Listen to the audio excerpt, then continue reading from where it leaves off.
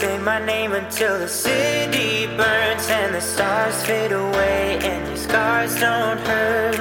I will hold you till the sun comes crashing down. I'm yours until the end of time. Hey everyone, welcome to the Restored to More podcast, a listener-supported podcast that is dedicated to restoring marriages to wholeness in Christ after being affected by pornography and sexual brokenness. After betraying Charity with pornography and unwanted sexual behavior, we had no idea how to rebuild our relationship, or even if it was possible to restore what was broken. Today, by God's grace, we have learned how to connect again, laugh again, and rebuild spiritual, emotional, and sexual intimacy to an even greater experience than before. Our goal is that as you hear our story, the stories of others, and the knowledge needed to heal, you too can have a marriage that is becoming restored to more. I'm yours until the end of time. Update everyone! Course 1 registrations are back open. Whoop whoop! This is an 8-week course starting Thursday, September 14th that is designed to help you and your spouse start the journey to becoming restored to more. It will be led by R2M certified coaches Cody and Michelle Larson. We will be focusing on how to cultivate safety and trust, healthy communication, deal with triggers, and begin to discover how God can use crisis to create closeness. You can see all the details on our website and can register today at www.restoredtomore.com/courses. Also, if you have appreciated this podcast, a great way to say thank you is leaving a 5-star rating and a positive review. These reviews help more people find the podcast and experience hope and healing. Say my name until the city burns. Hey everybody, welcome back to another episode of Restored to More. We are so excited for our guests. Clinton, why don't you let our listeners know about our guests? Yeah, absolutely. Today we have John and Karen Relos. Let me tell you a little about them individually. Karen is APSAP's certified partner coach. She is a Christian coach. She works with Dr. Sherry Keffer and facilitates Brave One groups, which is awesome. She also does individual coaching and a marriage ministry. She speaks at conferences, summits, churches, and has worked with different ministries for women for 25 plus years. So awesome work there, Karen. Oh my gosh, you're doing a ton of stuff. Way to go. But let's not leave out John, who's doing some great stuff too. John calls himself a quarter man. I like that. Certified Bravehearts mentor, men's group leader for empowered men, speaker at conferences, summits, and churches as well. Guys, thanks for being with us on the Restore to More podcast. Thanks for having us. We're happy to be here. Talk to you guys. Well, before we dive in, I would love to have our listeners just hear more about who you guys are and more of your story, and how your story led you to what you've created today. And we might interrupt you a bunch, so just you go and we'll just keep rolling. Jump in wherever. And our story is long, so we will try to condense it. Because we just celebrated our 39th anniversary. Wow. And we are in the 9th year of our restoration journey. So there's definitely those separate dates kind of thing. Mm. But we met when I was 15 years old. John was 19 on the beach in Southern California. And we fell madly in love. We weren't Christian. And so I think our relationship was based on a lot of sexual, intensity and passion and love and all of that. But we weren't really brought up with those values. And so John got himself an apartment on the beach, and I ended up moving in with him very, very young. I mean, I literally was still in high school, but I took the GED to get out to work full time. And by the time I was 18, we got married, and we were drinking. We even did drugs. I mean, it was crazy lifestyle we lived. We didn't have God. And so we got married, and then we ended up, literally we were sitting in a bar and he said, why don't we settle down and have a kid? And we got pregnant, and we had our beautiful little girl, Jamie, no joke. But she is the one, that's why we always share that, is because she is the one that God opened our eyes through her. Mm-hmm. And, having her brought me and, us out of that lifestyle, obviously. And we moved away a little bit from where we were living, not far, but just farther enough away that I was able to, focus on being a mom. And she was the best thing that happened to me and, and to John. And we ended up wanting to go to church for her. Wow. And then that's how God totally opened both of our eyes. And we're so blessed in that. Like, wasn't just me, that his eyes were open too. And it was just like we were just, all consumed with learning who Jesus was, and and just not having that as our childhood. So with that, we became parents young, and then we went on to have 3 more kids. And so we had 4, like by the time I was 27. And then we ended up adopting 2 more, brother and sister. And that's a whole nother podcast and a whole nother God story, like an amazing God story too. And so, but we ended up having 6 kids, 3 boys and 3 girls, girl, boy, girl, boy, girl, boy. And I, like in John's construction business, he started getting real successful, and we bought a home by the beach, and, until we adopted our kids, and then we were busting out the seams. And so we ended up finding this beautiful property in Rolling Hills Estates. I don't know if you guys know where Palos Verdes is, because you guys are Southern California people too. But we found a beautiful property right near our church. I designed it. It was a fixer-upper. And so John said, let's tear the sucker down. You design it. Because I always wanted to be an architect. My mom worked for a huge architecture firm. So I designed it. He built it. We were this great team. Kind of like the White House, God's house. It was God's White House. Kind of like Chip and Joanna before it was ever. There was no Pinterest. There was no Chip and Joanna. There was none of that stuff, right? But ironically, I designed a beautiful farmhouse, white farmhouse with barn doors, marble counters, all that stuff. But Pinterest wasn't around. So anyway, it was a beautiful home. But we dedicated it to God, and we, like I said, we lived 2 blocks from our church. So it was awesome because we were able to host all the high school, junior high groups in our home. We ended up building a pool first, and that's where they'd come and swim and stuff and do baptism. Awesome. And then when we built the home, and it went on for 15 years. And so basically in those years, John was very successful. I was living my dream. My dream was, all these babies, right? Offering our home up, our marriage, ministry. I gave John a 40th birthday party before we had remodeled, we did the house, and we danced to Shania Twain, You're Still the One.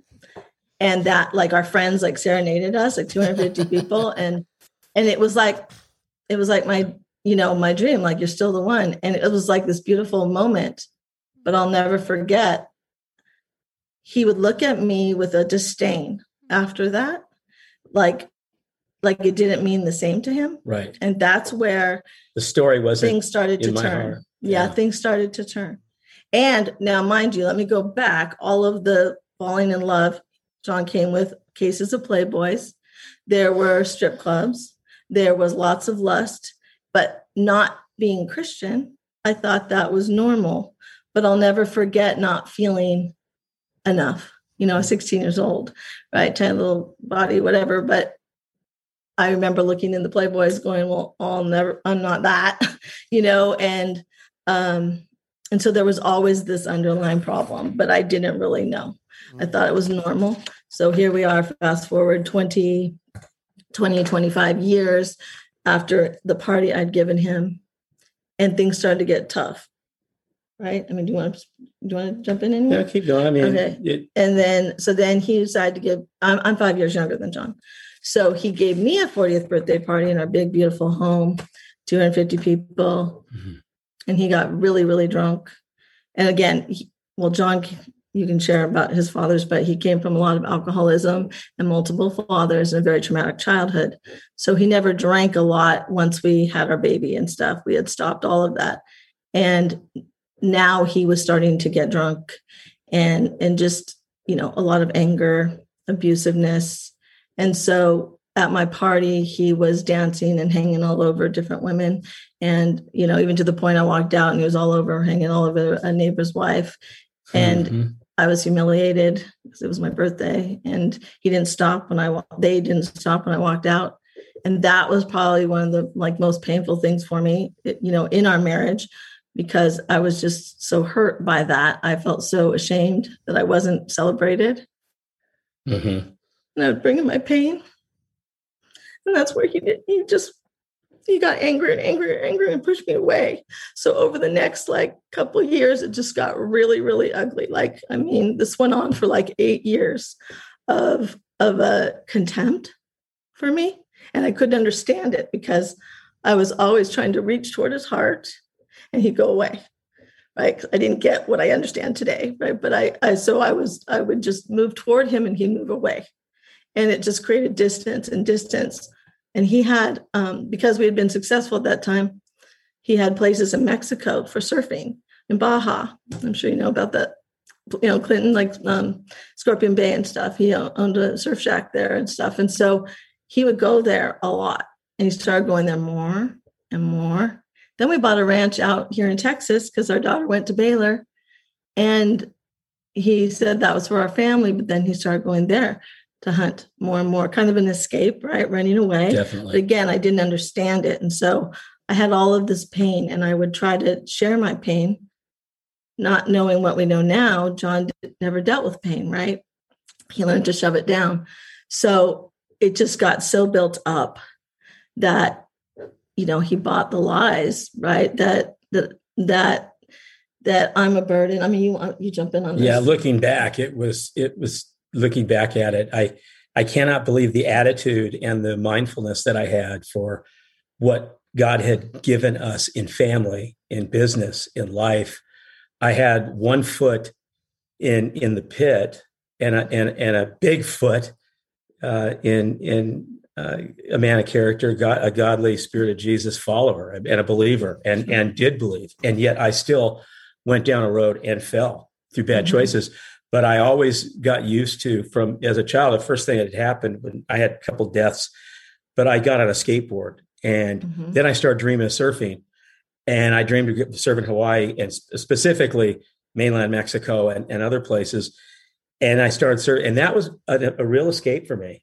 And it continued through my adult.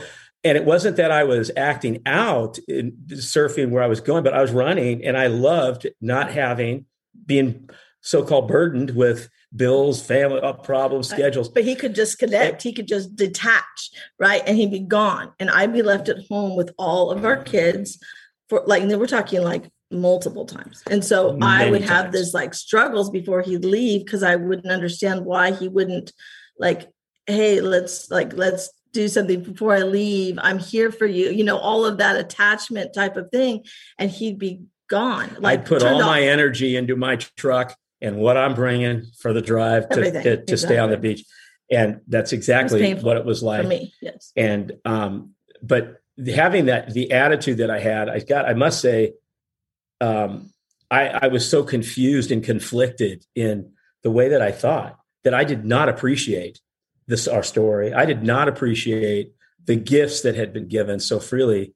Yeah. I would share our story and he would start looking at me like, what do you want to share that for? I mean, it's like, so going back to that song, after my comeback, now you got to keep in mind that it's I don't know how this happened to where I would be married to someone, I'd be so blessed to have a wife that would actually realize and see things that would actually want her to help heal me after what I had done in sexual sin against my marriage. And certainly the attitude, the betrayal, the heartbreak of, what do you mean your husband's gone? Where's John? I mean, that must have been terrible. Yeah. And terrible. And I didn't feel it at all. I would run from the interaction. And, from the time when the only man that stayed with my mother, he was dying of cancer. They gave him 4 days to live. I got on a plane and headed to Austin, went and got my truck, got my surfboards and headed down to some Matagorda. There's no waves down there. But that's where a lot of stuff started. And I had a comeback. It took me a year to get through the lies, at least a year to get through the lies of what God had basically put in my heart and my mind, for sure, was, I know what you've done. Go back and tell them. If they, won't accept you, I'm more than good enough. That right. Is real. Well, let's go back to what happened. But it took a year for me, because God doesn't heal partially. He won't go part way. I had to go all the way, didn't I? Yeah. But he also had to go, like for some guys, it takes this or that, right? Whatever our rock bottom is. But in our story, so just to fast forward to where he's going here, things just got terrible. And then for like 2 years straight, John was rarely home. He'd go to Mexico or to our ranch. Like I'm talking like 90 days in a whole year. He was not home. And I was just I didn't know it was trauma, right? But I was just traumatized by all of this. We were well known in the community. We were both born and raised there. We had all this ministry in our home. I was on the ministry team. Mm-hmm. He took teams down to Katrina. Like we had all these God moments, all of these things. Wonderful. And then I'm living with this. And he's known as this great guy and all of this. And it was just so hard for me. And but then it started to combust because I'd be having a church thing and they'd be like, where's John? Right. And he's not there. Yeah. And then he wasn't coming home. They didn't come back and our kids were affected and it got so ugly. And I tried to go to like some intensives. We did a few things like that. I begged him to go counseling and he'd give me enough to hold on to hope, and then long story short, he ended up, it was May 2010 and it was Mother's Day. And our youngest son, the Thursday before Cinco de Mayo, and our youngest son said, Daddy went to Mexico. He didn't tell me. And I was like, what? And in our counseling, because I had not had any boundaries, we had all agreed, like, if John was to go again, he's not coming back this time. Like, it's not, things are going to be different. And so I knew in my gut that he left. He's not coming back. Like he knows that he's not coming back. So I panicked because mom of 6 kids, Mother's Day. Wait, what? Like this is what I'm supposed to be honored. And now I'm alone. And I mean, again, I lived 2 years plus with a man going and not answering phones and stuff. So I'm sitting there, calling him, crying, screaming, begging, nothing, not a word, not a word. And I wanted to die. That's like one of my darkest moments is that right before Mother's Day. And then all my kids were amazing with me, but they were hurting too. And then on that Monday, when they all went back to college and school and all of that, I just sat there in my dream home with all of my dreams shattered, so broken, and a man that wouldn't respond to me. And I was forced to face the world. And so that's where he's coming from on that running and not feeling anything. I would just be like, don't you miss me? How can you sleep at night? Like, nothing, nothing. That's right. And it was so traumatic for me, but that was my rock bottom. That's where I had to learn to let go and give him to God. Like I had, thought I'd been doing that all along, but clearly like he needed to go for me to like fully let go and to get to the help. That's where I found, it was summertime. It was May. So then I didn't get to a counselor till September, till my kids went back to school officially.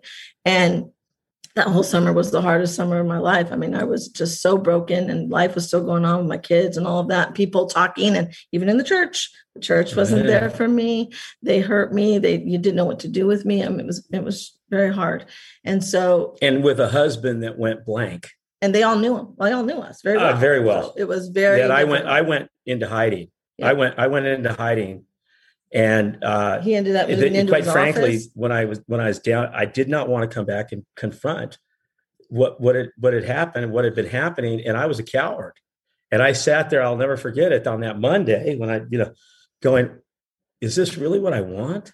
Well, he went out to Texas. Do I want this? I mean, on the tractor? And it was, I was on a tractor and I stopped down near Houston, an hour out of Houston. There's a fog every morning because there's a lot of humidity. And I'm going, is this really what I'm chasing? Is hunting and fishing and ranch life? Well, mind you, he's also cheating on me. Okay. So it wasn't just that, but it kind of all in our story, there was like multiple extramarital affairs on top of physical affair. There's also this whole like life of this like dream of escape and the ranch or surfing. And I had already been dealing with all of that for so long, on top of lust, on top of porn, catching with porn, on top, like there was all these things. But I couldn't do anything about them, and so they were crazy making, and I lost myself in that. There was abuse, there was neglect, there was, verbal abuse, and I was just so broken and such a pleaser and wanted to, I was scared and I wanted my family. Today, I don't shame myself because I was trying to fight for my family and, and do what was best. But at the same time, I lost myself. And what I always share with my clients, partners, is that God would never call us to lose ourselves at the cost of our marriage. and that, he wants our hearts first and foremost. And the man in repentance. Right. I'm not shameful about, I've of course I have regret and hurt, and there is shame, and it will not go away, but I will not let it get over what he has done to me, for me, in bringing me back. So that's overshadowed as far as for me, being a man in repentance. Yeah. Right. But for my healing, I had to I had 6 kids looking at me that were also broken. Yeah. And like I said, I had lost myself. I was a mess. I mean, they knew too much. I mean, it was just messy. Terrible. Messy. But then finally it was like, okay, God, what do you want in my heart? I don't have control. In fact, I always joke, I kind of ducked so God could punch him, you got him now. I'm done. I can't handle it. I need to deal with myself because I lost myself. All the texting, all the stuff, he wouldn't even respond. So finally I started to get well, and I started to pull back, and I started to I stopped texting him, and I started to find this empowerment. This was even before a counselor. And I stopped responding because that was making me in the crazy train. And so when people ask me, "Oh, you're gonna file a divorce? You're gonna file a divorce?" And I went to a lawyer, and I got some wisdom, and I realized, he wouldn't have to pay for kids' college. Our kids were in Christian school, all these things. So I had some peace there that I just told people that, I'm waiting on God. I'll deal with that when I need to, but for right now, it's best that I don't do that. So that gave me peace. And then I found the counselor, and she was just doing the abscess training at the time, and no one knew about abscess. And she was great. She was really challenging to me. And also she got on her knees with me and prayed for me for John, because I brought in love letters and things. And she saw that we had something special, and it was many years and all our kids and everything. And she was really good, but she also challenged me, and she got really deep with some questions and some things like my most deepest wound is I'm insignificant. And that was a light bulb went off when I realized wow, I had a really good childhood, pretty good, but there was definitely some neglect. We were latchkey kids. And so, because my mom and dad both worked full time. And so that insignificance was there, and so then I married into, and again, not my fault. I would just pair bond to what's familiar. And, with a great guy, my parents are great parents, but doesn't give me the time or the emotional, not allowed to have emotional needs. And so, and even to the point, that I had an abortion at 16, John's our baby. And I realized in that counseling office that day that he wasn't there. I never had thought about it. And I didn't care. And she said, "What at your age would Joe do that alone?" And I was like, I have no idea. And and I just share that, humbly and honestly, biggest regret in my life, right? That's the one thing I have the biggest regret over. And I've worked through all of that, but it's real. Just to know that I didn't even have him come. I don't remember crying or yelling, telling him I need him there. Yeah. Right. And so that is where my healing journey, I started to find my worth, and I started to have boundaries, and I started to protect my kids, and started to get well. And then I started to look at him and have compassion and understand from a distance, because he was a mess. Yep. He was a mess. Yeah. And I was looking at him going, wow, as I started to get well, and I don't mean it in a judgy way. I just mean it wow, I started to see truth, and I started to understand that wasn't about me. It didn't matter what I looked like. And I was telling him I was at my best rocking shape ever. We were successful. Everything was at its best when he left me. And so, and sexually, all those things, I went through all of that. It was no, I took care of my husband. And so I help, share that, because it's not about us. It's not about us. It's not about my body. It's not about my, sex. It's not about any of those things. It's his own stuff. And I started to see, his family of origin, and how he had 5 alcoholic fathers and all of this, and that he saw this behavior. He got left. So then I started to sort of separate myself from him in that sense, even though it impacted me greatly, right? And get well. And then to just kind of close it down, because it goes on, I said, it's long. It's a long, but that he a year later, he admitted. So a year later, I'm doing pretty good. I'm moving forward. And you guys weren't together during that whole thing. And you guys weren't together during that whole part, that year.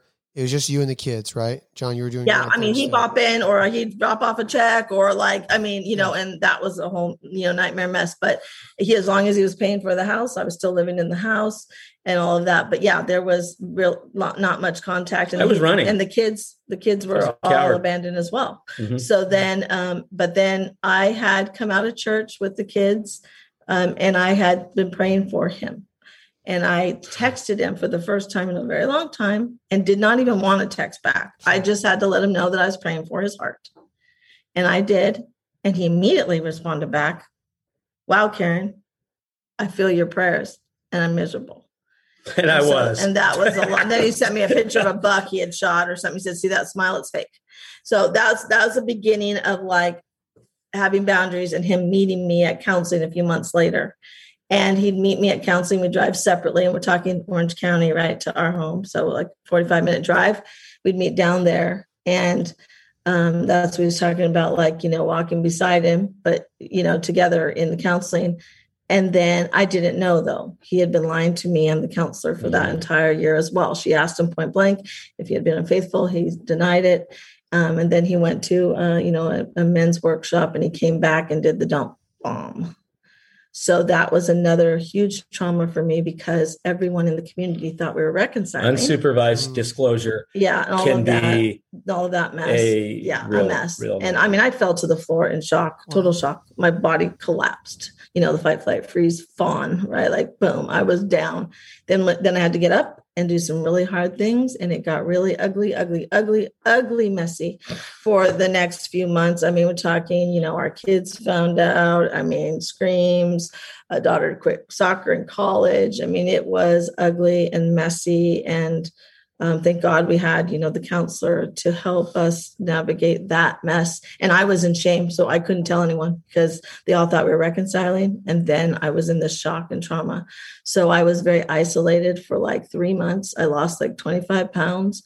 It was a mess. But then he got honest and he broke and I was broken. And together in that brokenness, we believe we were broken together and we healed broken together, and that Jesus was in the center, and he learned to hold my heart, and he learned to be honest, and he learned to face my hurt, and he learned to hold it and have empathy. And he'd learned to walk along the beach and stop and pray and ask me how my heart is and let me weep and hold me and just ask me what I need and not defend and minimize. And he started to feel what that was like in with me. And it was so powerful, and we started to heal. And then we had all the kids, and that was a long journey too. One of our sons didn't talk to him for a year, but eventually he went to each heart and he listened and he validated, and he just had to be that man to show he wasn't going to leave mom again. And it was, it turned out to be a beautiful story. Now, messy and ugly, and recovery and counseling once a week, plus counseling on our own once a week, plus EMDR, plus the men's group, plus the women's group. I mean, you guys know, recovery is tough and it's a long journey. And but we just feel that only by God's grace, like it was a miracle. The man that I never thought would come back because he doesn't face pain, not only came back and faced my pain, but he came back and faced our community. He called people, he called our kids' school. He openly, he would cry to everyone and ask for forgiveness. And my parents openly, forgave him, and they're good, like that. And they welcomed him. But it was messy. And there's no pretty tied up bows or any of that stuff, even though, there is a lot of beauty out of it, but it's also, I don't think as a man, one can sit and look back like I am right now and realize the amazement of the wife that God had given me. It's really hard because until you reach a level of sobriety and truth, and certainly for me, it was a fight from the inside out. I had to get real tough. Don't let the tears of joy and hurt, because my wife is amazing, fool you. It was a fight for me to come out. Being a coward and having so many things in my heart, some not trials, but a lot of traumas and a lot of things that I would never even think of myself were buried in myself. And these things started coming out. And once with our counselor, who I must say was awesome. And that's where we got a lot from how we work together with men and women. Yes, absolutely. Through repetition and being able to correct evenly with a couple practice. That's how we did it, because being a liar, being a coward, being somebody that's this great guy, being something where I didn't want to admit what I did, who I really was. And I certainly didn't want to think about the things that I had faced and seen as a child from 4 years, from all the way Well, that up. was the other thing that we did too in the counseling, the trauma. Yeah, we went through that. But I got to say, now sitting here, and that's what these podcasts get to me, and you know it, because I am sitting here right now in victory. And have to stay in victory through brokenness, and still have to fight every bit as much as I did 9 years ago to stay consistent. And it is hard. It is not easy for me, because I still want to turn away. Let's look to tomorrow. Let's look. You need to go back and you need to look. But I'm in amazement of how she just told the story, how I feel now about it compared to what I felt in our life. And go back to that song. Yeah. The song, that Shania Twain song, we came back after sobriety, 3-4 years. We're into this, and we're in Florida, and we were speaking at a conference. Love. I mean, godly women are amazing, by the way, our women. But anyway, I'm not going to say. We're in the rental car. We're in a rental car. And first real quick, he didn't want the rental. He wanted a convertible. So we switched our rental car and got a convertible because we were going to go spend a couple of days alone. Now the conference is over. It was special time. And it was special time. And we're driving. So we switched the car. We got the convertible and we're driving down the road. And we're trying to get the top off. So we're going to pull over in a gas station. And guess what song comes on? Well, I automatically start to turn it. And I reached for the thing to turn it off too. We both, I've learned to do that, right? Like, you don't want to hear that song bring us back to that. I don't want to talk about it. But I turned the car the wrong way in the 7-Eleven. We pulled over. We turned that thing up. And wasn't that the greatest? We both wept. It was the most beautiful, amazing moment, I think, in the last 4 or 5 years. And so what we were both, just because he was like, I'm so sorry, I missed your heart. And I was like, just like, And this is when we are recovered. We're in restoration and things are good and we know better. But it is amazing to look back. But all the layers in what we know now still need to take place. Right? Yeah. And what we know now is so special, because what she was explaining, no one would know how special she really is, truly, to design of a house, being a mother, being the Christian woman she is. She's the real deal. But I got to say something. I didn't deserve it. And I look back at that and I get hurt. Now, could that be why I could not live with myself with whatever I had, including I could go, you talk waves, whatever it may be. Waves of women. And, forget just for me, the freedom of doing what I wanted to do. That's what I was in love with. And you told me you left me for freedom. And also I would make a judgment on, the south swells aren't hitting unless they only go some certain time and I got to stay longer. And I wouldn't tell you I'd miss you. I'm staying for the swell. So what I'm getting at, I guess, is I came to a place where I realized this girl that I met on the beach, I couldn't live with myself for what I'd done to you. And I had done it all to you. And I'm sitting there going, what do I do? I can't live with myself. It was at our ranch that I had designed our ranch too. And I didn't know I was designing it for him, for a place to be unfaithful to me. I was designing it for our future grandkids, and we loved Texas and we were still in California.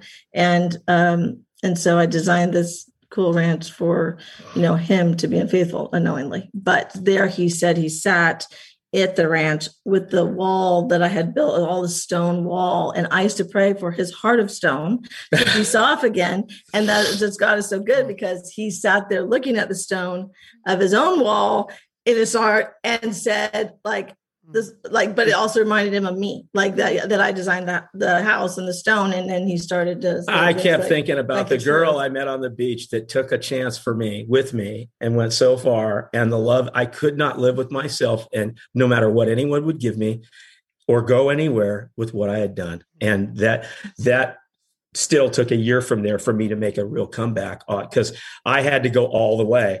And so when I started going all the way, that's why when I work with men, and I call them they're my brothers. I can't judge anything anymore. I don't judge. I don't even think about what sin is there. I don't even think about the type of sin, nothing. I look at it as a man has to fight, and I had to fight. And I look at it like a championship fight, and it's 90-1, and and you're the underdog. So know your opponent. Know your opponent, then train up to get in the fight. You can win the fight spiritually and biblically. And so that's what brought me through. I had no coaching in this, but what a coward and a liar that I was. And I had held so much stuff back from my childhood. I never told one person that I was sexually abused. Not one person ever. Right. I didn't even tell myself. I for 30 years, I buried so many of the violence that I was around as a child. Yeah. And minimize the trauma, because that's what they do. But it gives no reason for what I had done. No excuses. And I gotta say, I should have known better. But it's that intimacy, though, right? And then that's why I went and got my intimacy anorexia coaching certification as well, because that's a big part of our story. And so many, not every addict, right? But so many in that fear of being known. Who would have thought, like a 15, 19, I wouldn't have known that he was sexually abused until all of this. The beautiful thing about that was I got to sit in that office with him and the counselor. I didn't say a word. She gave me a Sharpie on a big, giant spiral poster board thing. And he went through 0 to, 20 or whatever, all of his traumas. And I wrote them down. Mm-hmm. I got to be invited into that space that was safe for him. And I was in a health, I was in a place because we were doing okay, and he'd hold my heart and all that stuff. I couldn't have done that prior, but so hard for a wife to do that. Him sharing that, and then she'd look at her about sexual abuse, and then she looked at him and said, "John, what is it like to know your wife's not going anywhere, leaving you because of that?" And he would just weep. The shame that sits there, that hold, that Satan has on those early wounds and foundations of trauma, that it gives you the lie that you're never enough or whatever the thing is, right? And so, and there's so many of them, and there's also a part of that where I would say, I want her to go. I want her. She needs to go somewhere. She needs to leave me. She needs to, what about that? I mean, the thoughts, and that's where I say where the fight is because we have to get over what we think. First off, forgive ourselves. That's the key, right? First thing, because our opponent, our enemy, it is from the inside out. We have to get up and stand up and become a man in repentance. And because we have to create a place where the shame is not worn on my forehead anymore. When I'm looking into my wife's eyes and I broke her heart, murdered her, I cannot respond and say, no, it didn't happen that way. Mentally, subliminally, you cannot have that here or here. You must listen. And so I learned that there's a lot in that. And then with your men's group, you learned that too. And he had a great support men's group too. The whole time working through all of that, that vulnerability, learning to be vulnerable, and then the counselor too. So anyway, all that to say, yes. So that's, and we believe like some of our deepest hurts though have helped us with working with couples because, we didn't have the help. So that's also why we're so passionate.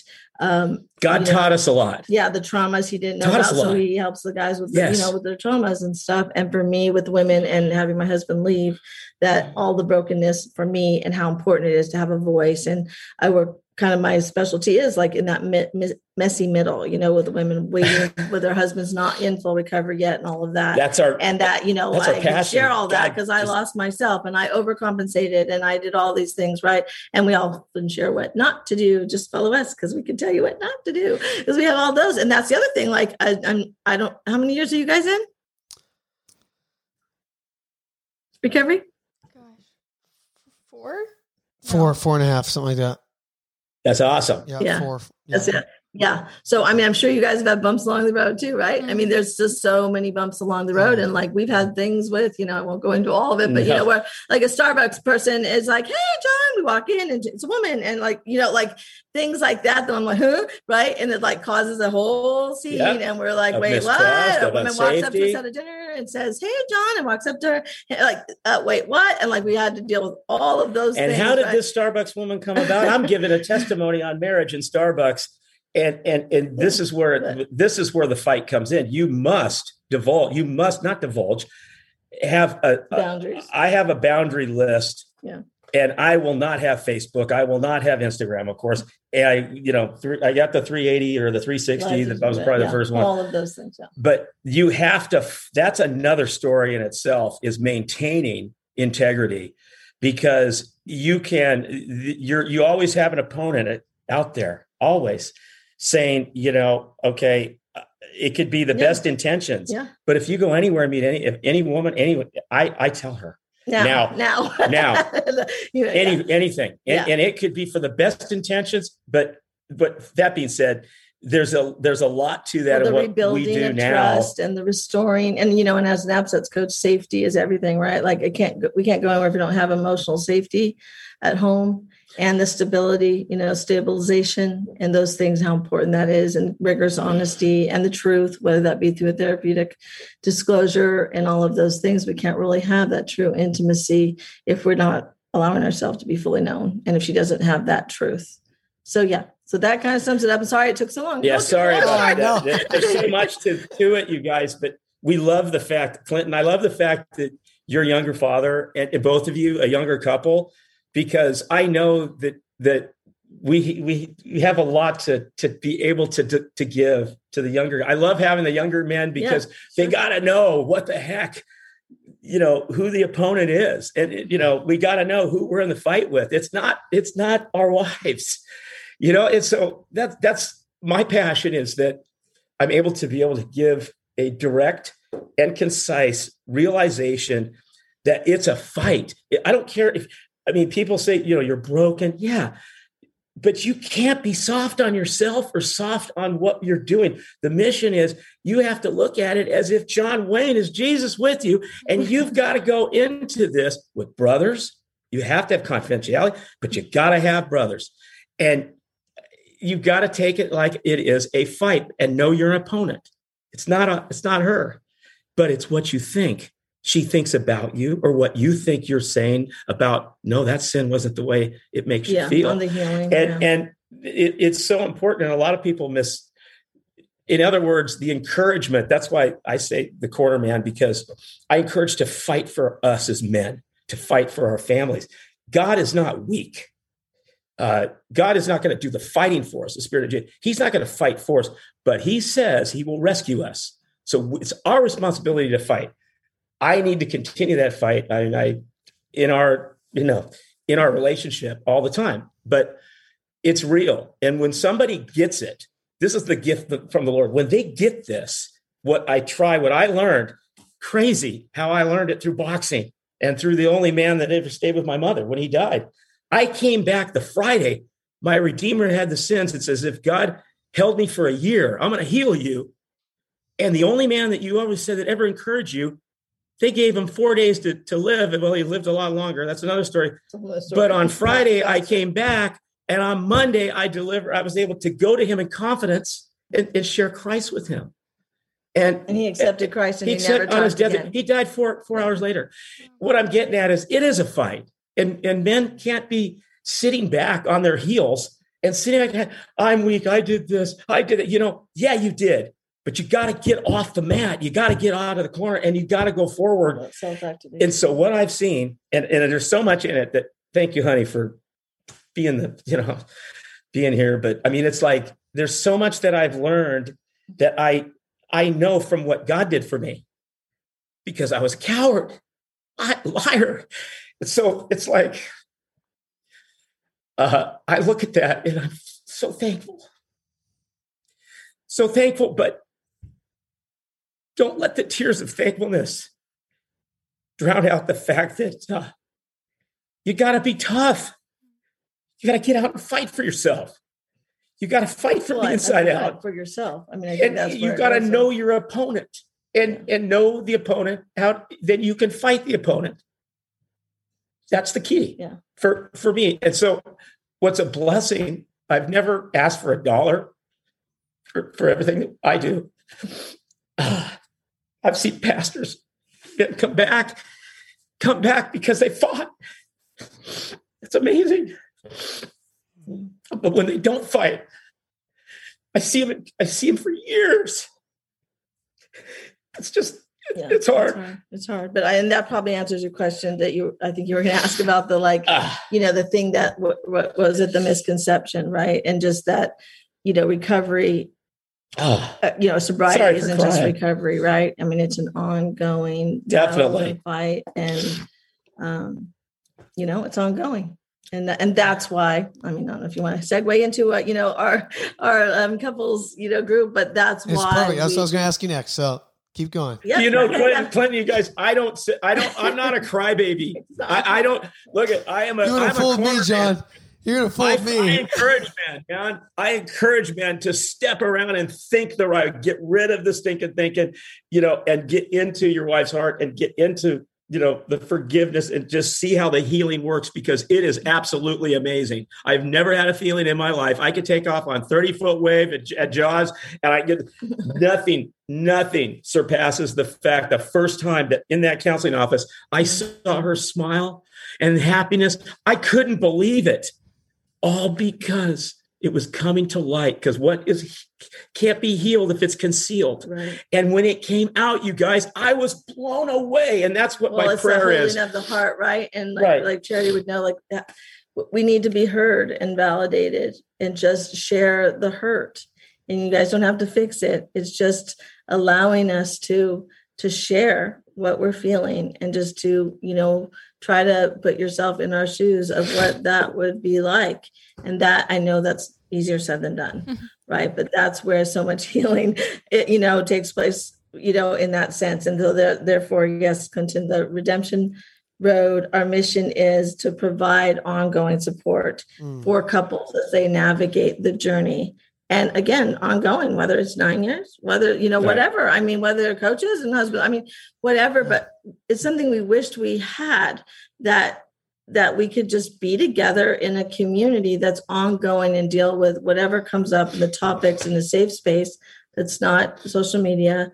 And that is, love, obviously structured in some ways and led, topic led, and John's going to do breakouts with the guys, and, and I can help share what betrayal trauma is and what that looks like, and with the ABSATS model and trauma focused for the men. Cause I mean, I'm sure you guys know too, working with couples, a lot of couples still, they don't have the proper help of the safety and understanding what that looks like. And, and some use the codependent model still, or the co-addict model, and all of that stuff. So, and we're not here to replace counseling or anything, right? Just to be an addition. But for some people, they don't have it, and they're in a place where there is nothing. And so to offer help and hope for them too, and just for other couples to connect and know they're not alone, to know, the whole road verbiage, the detours and the ditches and the pitfalls and it's become evident, and the wrong turns and all things we've done. And Karen's awesome. I mean, when a guy tells me, my wife is Karen, she's my wife's coach, I go, oh boy.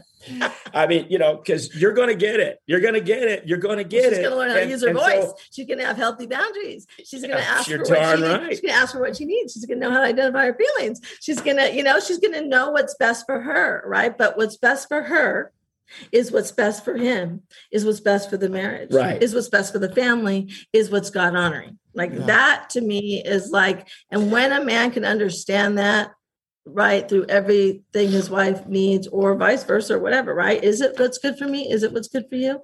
Is this what's good for the marriage? Absolutely. And today, of course we still have our conflicts and stuff, right? But I feel empowered when I said, this is how I feel. This is what I need. And if you're not able to give it to me, well, at some point I'm going to need you to, but this is how I feel and I have confidence in myself that I can just communicate clearly, and I can ask for these things. I can share what I need, and whether he takes it or not, but that doesn't take away my feelings. Right. So just that healthiness in all of that, and just walking beside couples in this together part, because we've done it together and separate in so many years, but we've not had them all together. That's why I'm excited about it, because you can deal, you can work with men. I call my brothers, all of them, but I want to be able to have the opportunity to have both come together in some sort of setting where we can see what I deal with men, how they can approach it. Because what I learned from this is it takes an angel of our wives, and believe me, they are, to be part of that healing. And it's so hard because they're not Jesus, but we're almost asking them to be the spirit-filled person to step in and say, I have to have my boundaries and do my part if I want to heal this marriage. And how do you convey that unless you can convey it together and or be able to have them do reconciliation and work together and be corrected and be through repetition and taught, just like I was, because I couldn't do it. But a lot of the guys don't have the capacity and all of those things, right? So, a lot of my training is understanding of that and attachment. I've had attachment training, things like that, understanding where attachment patterns come from, and then the attachment injury from betrayal, trauma, and all of that too, and just how that needs to heal and be safe. We do need to know, like, are you there for me? We do need that responsiveness, that non-responsiveness that I got all those years, right? That terrible. All of that caused so much stress, and that intimacy avoidance and those roadblocks and those barriers that get in the way, whether it be shame or whether it be creating distance because of fear and all those things, right? But learning to move toward her. And then of course we have, as you know, Terry, we need to take our part in moving toward them. But again, that we need safety in order to do that.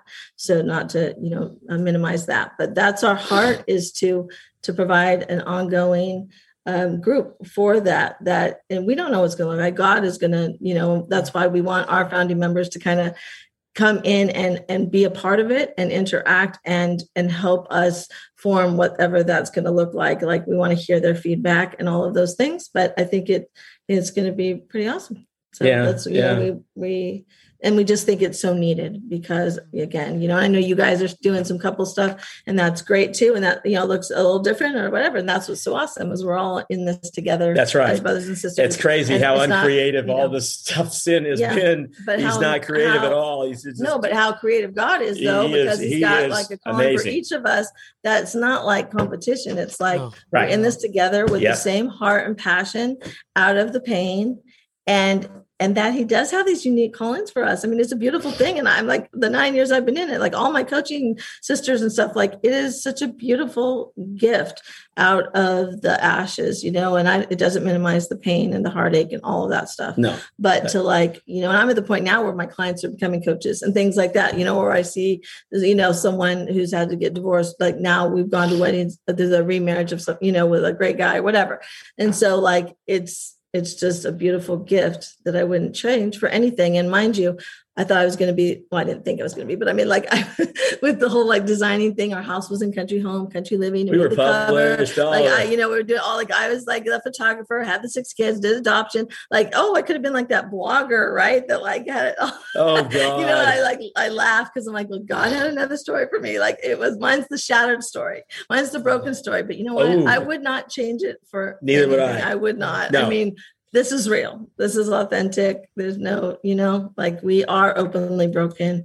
We share that all the time. And that, we hope we've encouraged hearts today. And that, if anyone's interested in joining our group, that's going to launch just in 2 weeks, that they can pre-register, and they can, and I think I gave you the link, and you can pre-register, and we're going to, get going. And if they have any questions, they can reach out to me too. I'm happy to share. I'll put that in the show notes. So all the listeners who are listening right now, if you want to be a part of that community, it will be in the show notes.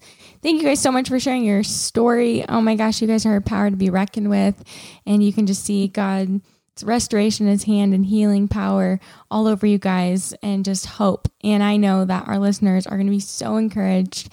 And you are the couple at the light. You're the light at the end of the tunnel. Where a couple just is like, I don't know if I can make it. It's so dark in here. And you are that little glimmer of hope for them when they're listening to this today. So thank you guys so much for doing what you're doing. Thank you so much. I'm yours until the end of time. Hey everyone, thank you so much for joining us today. Don't forget to subscribe to the show, follow us on Instagram, and sign up for the upcoming course. You can also connect with us on the Ask Us Anything page at restoredtomore.com. Also, quick note, all the work at Restored to More Inc., including this podcast, is made possible by our donors and financial partners. We wouldn't be here without those who have generously given to the cause of restoration. If you ever feel led to give, you can do so on the donate page on our website